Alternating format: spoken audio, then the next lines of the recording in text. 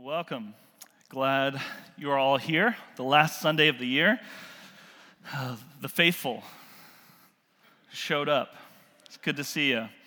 My name's Jonathan. If we haven't met, I'm one of the pastors here, and I'm excited to walk through a sermon that I preached about a year ago that I felt like the Lord saying we should run this one back again, and I'm only going to do half of it, so you're welcome. It'll be shorter than the first time, but if you've got your Bible, turn to Psalm 73. If you're using the Pew Bible, it's page 485, Psalm 73. And this is a psalm of Asaph where he basically describes what happens in his life when he gets his eyes off of God. What happens when your eyes move off of God to other things, and then what happens when your eyes come back to the Lord, you focus and the promise that God has as you return your attention to Him. And it just felt like the Lord was saying, like, He's done so much in our body this year that it would be easy for us to kind of just let our attention wander a little bit, just wander just a little bit. And I think He just wants to tell us at the end of this year that He desperately wants our attention on Him. And that as our attention falls on Him, there's so many promises attached to what He will do for us as we do that. So I want to end the year basically talking about that and just saying, like, wherever you're at in life, if you're in the place where Asaph is that we read about, or you've had a really hard year this year, God's just saying, hey, return your gaze back to me and I'll meet you. I'll be there, right? I'll help you. I'll return to you. And you may have had a great year this year. You're like, man, 2019 was the best year ever. And I just want to say this morning, like, be careful that your gaze doesn't fall off of God and turn to something else. So, Psalm 73. Truly, God is good to Israel, to those who are pure in heart. But as for me, my feet had almost stumbled, my steps had nearly slipped. For I was envious of the arrogant when I saw the prosperity of the wicked. You see here, he's like, here's what happened. I almost slipped. Why? Because I saw, my gaze went off of God and I started to watch other people. I was envious of the arrogant. I saw the prosperity of the wicked. For they had no pangs until death. Their bodies are fat and sleek. They are not in trouble as others are. They are not stricken like the rest of mankind. Which is interesting. When you get your eyes off of God, you start to envy other people, but you stop seeing reality, right? It wasn't actually that they had no pangs. It wasn't actually that they had no disease. But from His perspective, it seemed like the unrighteous were prospering and the righteous were suffering. Verse 6 says, therefore pride is their necklace, violence covers them as a garment. Their eyes swell out through fatness, their hearts overflow with follies. They scoff and speak with malice. Loftily they threaten oppression. They set their mouths against the heavens, and their tongue struts through the earth.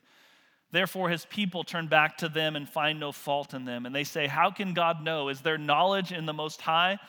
Behold, these are the wicked, always at ease, they increase in riches. All in vain I have kept my heart clean and washed my hands in innocence. So this is where Asaph starts his pity party, right? They prosper. Everything they do is going right. And look at what's happening to me.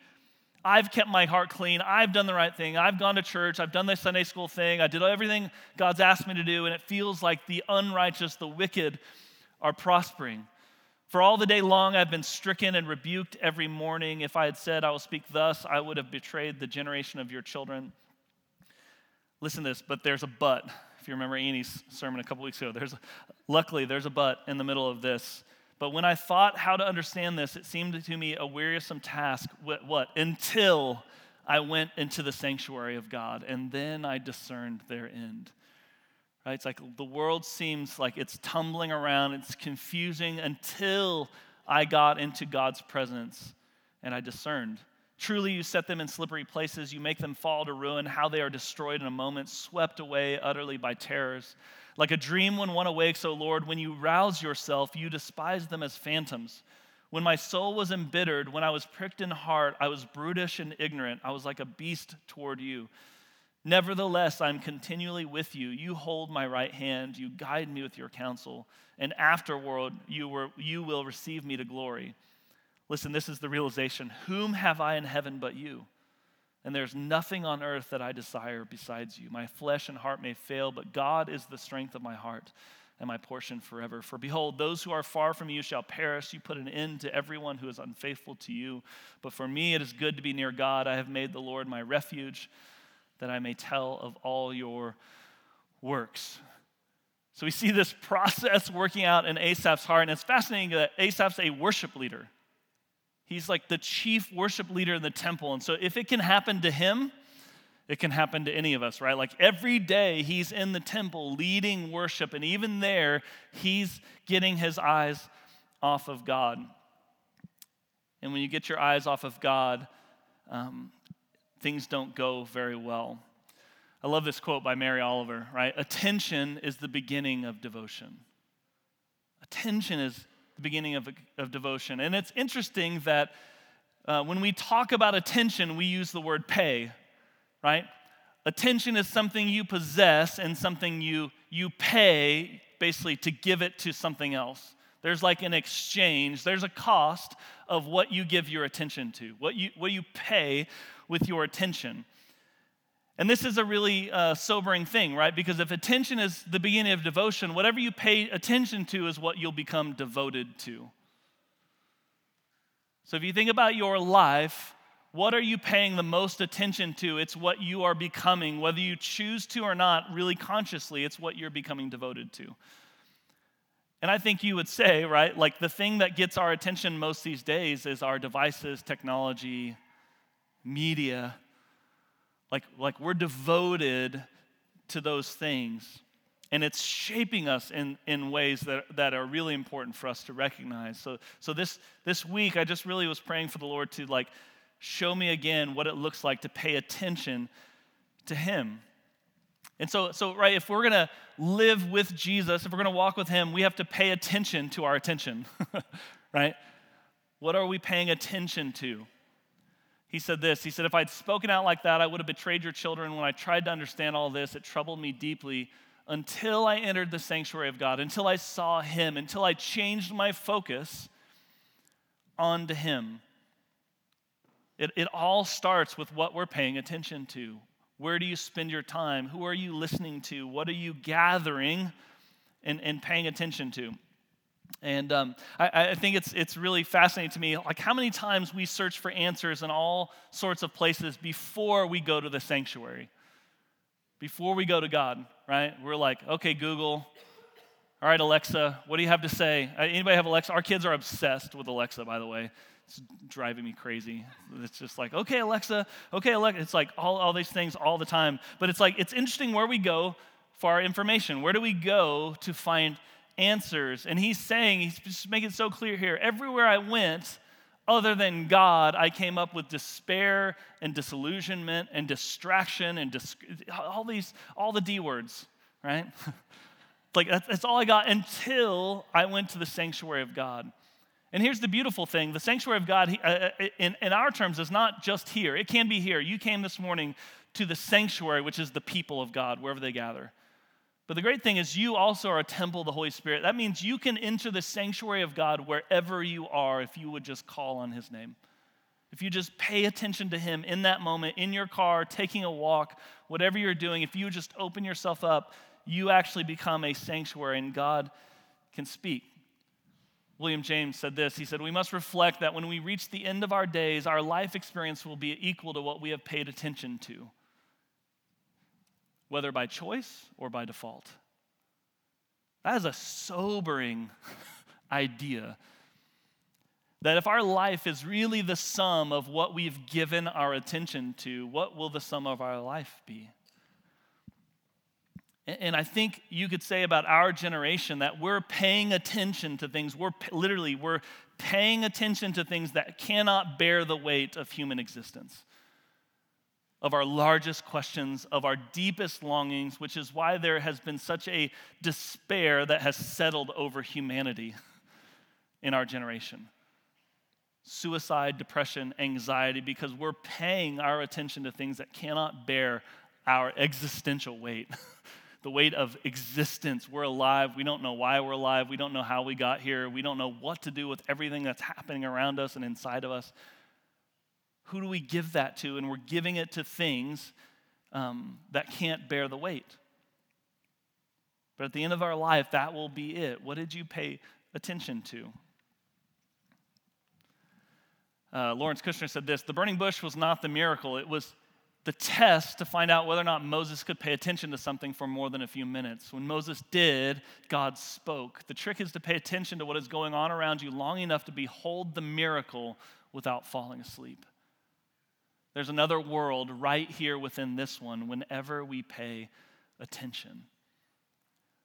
And what we discovered as a church in this last year is how much of God is available to us when we pay attention to Him. When we give Him time and attention, radical, miraculous, supernatural things happen consistently. When we just give Him attention, we give Him space, when we pause long enough to behold the miracle.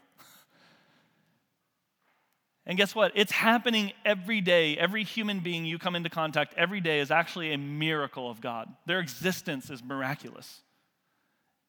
Like, there's so many reasons why it could have been or should have been otherwise, but we're here.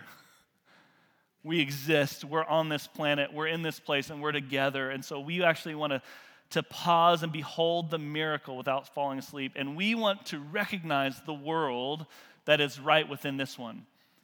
And the legacy of Christians, of people who call Jesus Lord across history, are those who live in the world and say that this world, the physical world, isn't all there is. That there's actually a spiritual world that has imbibed this one. And so when you pay attention, what it leads to is it leads to awareness, right? He says this: surely you place them on slippery ground, you cast them down to ruin, how suddenly they're destroyed. All of a sudden, Asaph, he gets an awareness of what's actually happening. He gets past the surface of how it looks like everything's going wrong, nothing will ever change, the unrighteous are prospering. And guys, like, we live in a time, if all you do is read the news, what does it look like? It looks like the wicked prosper, things are always getting worse, nothing will ever change. And what we do as believers is we have to zoom out and see the grand trajectory of history. We have to see God's actions. One of my favorite books of all time is I'd highly recommend it. It's a little bit dense, but it's called The Patient Ferment of the Early Church. And he says this: he says, you know how the church won over the Roman Empire? It was through patience. Like, they were in it for the long haul. They were in it for the long game. And most of the people who sowed in faithfully, they didn't see the Roman Empire topple. They laid the bricks at the bottom of it, but it took 300 years, right? Like 300 years. Are we willing to build our lives into something that might take 300 years? I know that stuff, especially for a generation like a now. We want everything now, microwave. We want, like, this week, I was like, Annie, our internet's not fast enough. Right? It's funny that I remember the dial-up days where, like, and I just stare at the screen, and there's like, boop, boop. Oh, another phone number. Remember the list of phone numbers would drop down? I was like, let's try that one. And I sit there. It's like, this is the dumbest thing. Like, I thought it was like a practical joke because the internet never worked. I was like, this is so dumb. But it's like, we want everything's getting faster, and yet the work of God many times is slow. We've got to zoom out and we've got to pay attention, which will lead to an awareness of what's actually happening, not just what we can see, which leads to an acknowledgement. He says, yet I am always with you, which means God is always with him. You hold me by my right hand. You guide me with your counsel. Afterward, you will take me into glory. It leads to an acknowledgement of God's faithfulness, of God's presence. And this is really key, especially when it seems like God is absent. So what happens is God seems absent, so what do? We push away. We don't go to the sanctuary. We don't get in the Word. We don't meet with people who have encouragement. We just kind of push away, and then what happens? God seems more absent.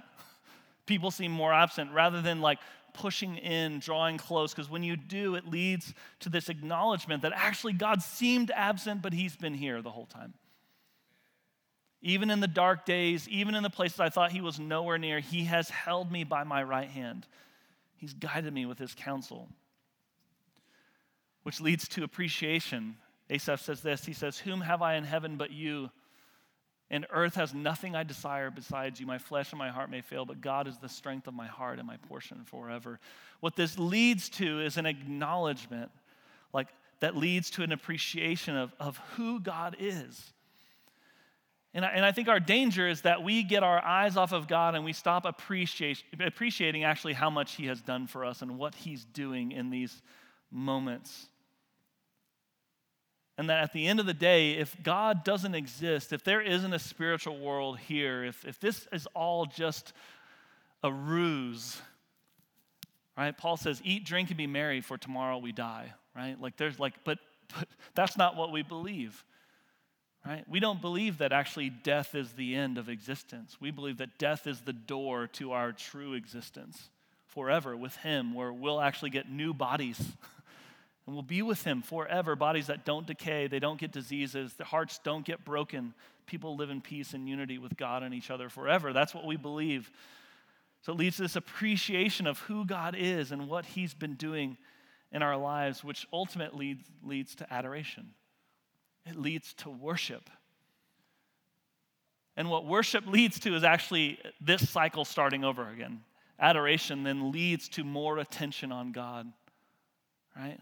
Which leads to more acknowledgement, leads to more awareness, more appreciation, more adoration, which leads to more attention. It's this ever-increasing cycle that God intends for you to be swept into until in the last days he becomes all in all.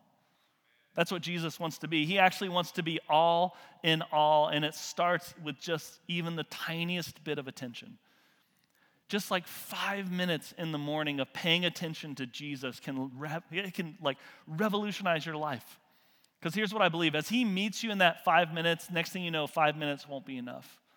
It'll be 10 minutes. 10 minutes won't be enough. It'll be 30 minutes. 30 minutes won't be enough, and you'll realize you can't just do it in a chunk of time. It's actually an awareness God wants you to have every second of every day of who he is, what he's doing around you, as your life becomes worship. He says, but as for me, it's good to be near God. I've made the sovereign Lord my refuge. I will tell of all your deeds. So this is the cycle. We pay attention, which leads to awareness. Our awareness leads to an acknowledgement. Our acknowledgement leads to appreciation. Our appreciation leads to adoration, which adoration that's like the beginning of worship. Right? So it says clearly, how do you approach God? You approach God with thanksgiving and praise. We enter his gates with thanksgiving. We enter his courts with praise. This is like ancient wisdom that just works over and over. This is how God has declared he should be worshiped. You should enter into his presence with thanksgiving and praise for who he is. And as you do, that worship will start coming out of your heart. Got to work in a little Beekner. Any Beekner fans in here? Anybody?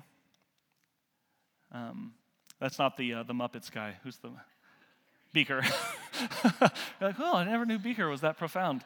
Me. I love this. It seems to me almost before the Bible says anything else, it is saying that how important it is to be alive and to pay attention to being alive. Pay attention to each other. Pay attention to God as he moves and speaks. Pay attention to where life or God has tried to take you. I'm going to read that again. It seems to me almost before the Bible says anything else, it's saying that how important it is to be alive. Do you know how important it is to be alive? That you're here right now and you're drawing breath still when it could have been otherwise? And I realize some of you, 2019 has been a year of loss, where there's someone who isn't here right now, and it's devastating. But it's important for you to be here, for you to be alive right now, for you not to give up because of loss or pain or grief. It's important for you to pay attention to the miracle of life inside of you. And it's interesting, after paying attention to that, is to pay attention to where you're at. Pay attention to each other, how important it is. The person next to you, the person in the row in front of you, the person that you're going to go see after this is over, to pay attention to them, to pay attention to God as he moves and speaks. Pay attention to where life or God has tried to take you. So at the end of this year, 2019, I just want to encourage you, for the last few days of this year, pay attention to your life. Sit down, get a piece of paper, and just work through, God, what have you done in this life? What's been the ups and the downs? What have been the losses and the gains? Where have you been in the midst of all of it? Because what you'll do is you'll start to see the thread of his presence through it all, through the highs and through the lows. And what it'll say is, God, no matter where I go, you're there. When I lie down, you're there. When I get up, you're there. When I'm in the valley, you're there. When I'm on the mountain, you're there. He's like, I was there at the beginning with you, and I will be there at the end. There's not a moment of your life that his presence isn't there, whether you feel it or not. And so in the times you don't feel it, you have faith. And in the times you do feel it, you just worship and you praise and you thank him for his faithfulness. But we have to pay attention. We have to pay attention to our lives. Last one, also from Buechner. Listen to your life. See it for the fathomless mystery it is, in the boredom and pain of it no less than in the excitement and gladness. Touch, taste, smell your way to the holy and hidden heart of it. Because in the last analysis of all moments are key moments, and life itself is grace. I love that. All moments are key moments, even the mundane and even the mysterious ones that you don't understand how to make sense of it all. All moments are key moments, and life itself is grace. Even the devastating parts of life, even the dark parts, actually lead us to his grace and his mercy, his reality. So what I want to do is I want you to stand to your feet. I'm going to invite the band back up, and I'm going to pray for us.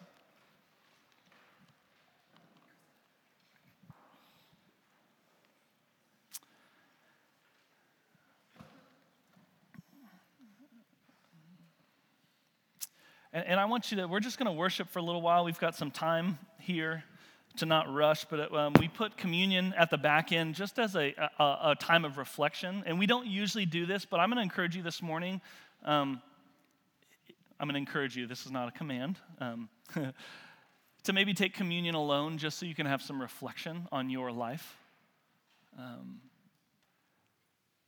Reflect on the year, reflect on where has God been, reflect on what he's been up to.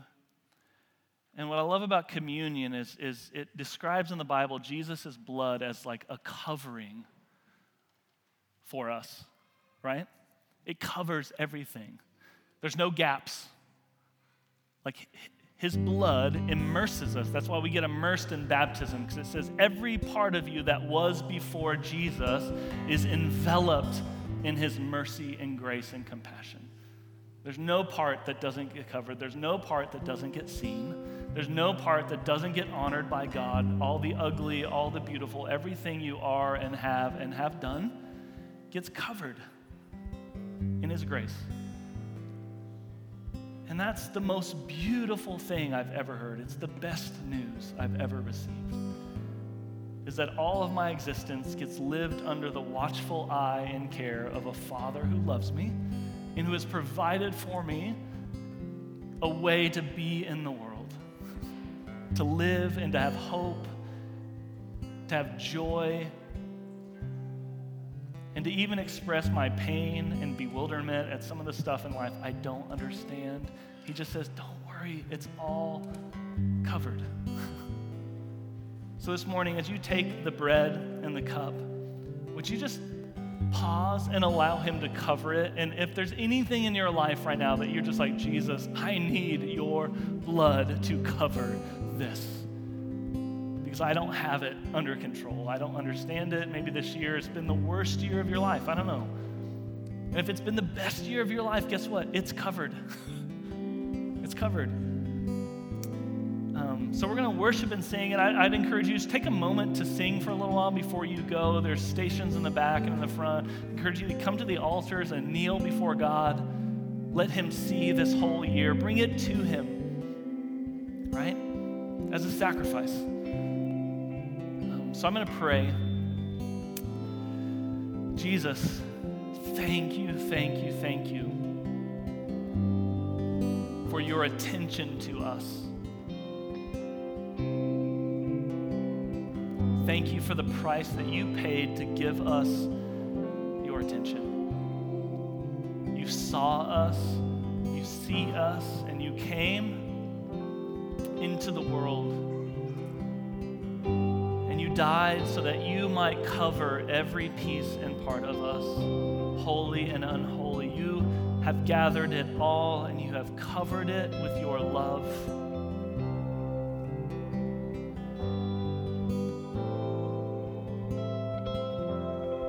So this morning, Jesus, we want to honor you with our existence. We want to pay attention to the fact that we are here.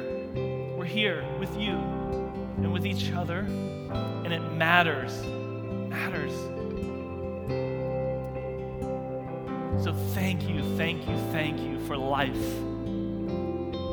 in all of its glory, in all of its mess, in all of its pain, in all of its beauty. We thank you.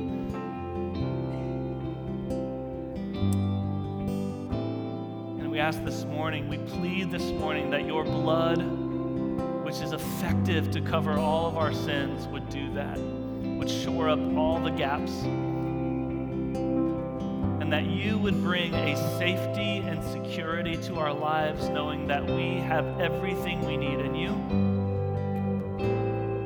and that you love us. So Holy Spirit, this morning, pour out the love of Jesus in our hearts as we take these elements, the body and the blood.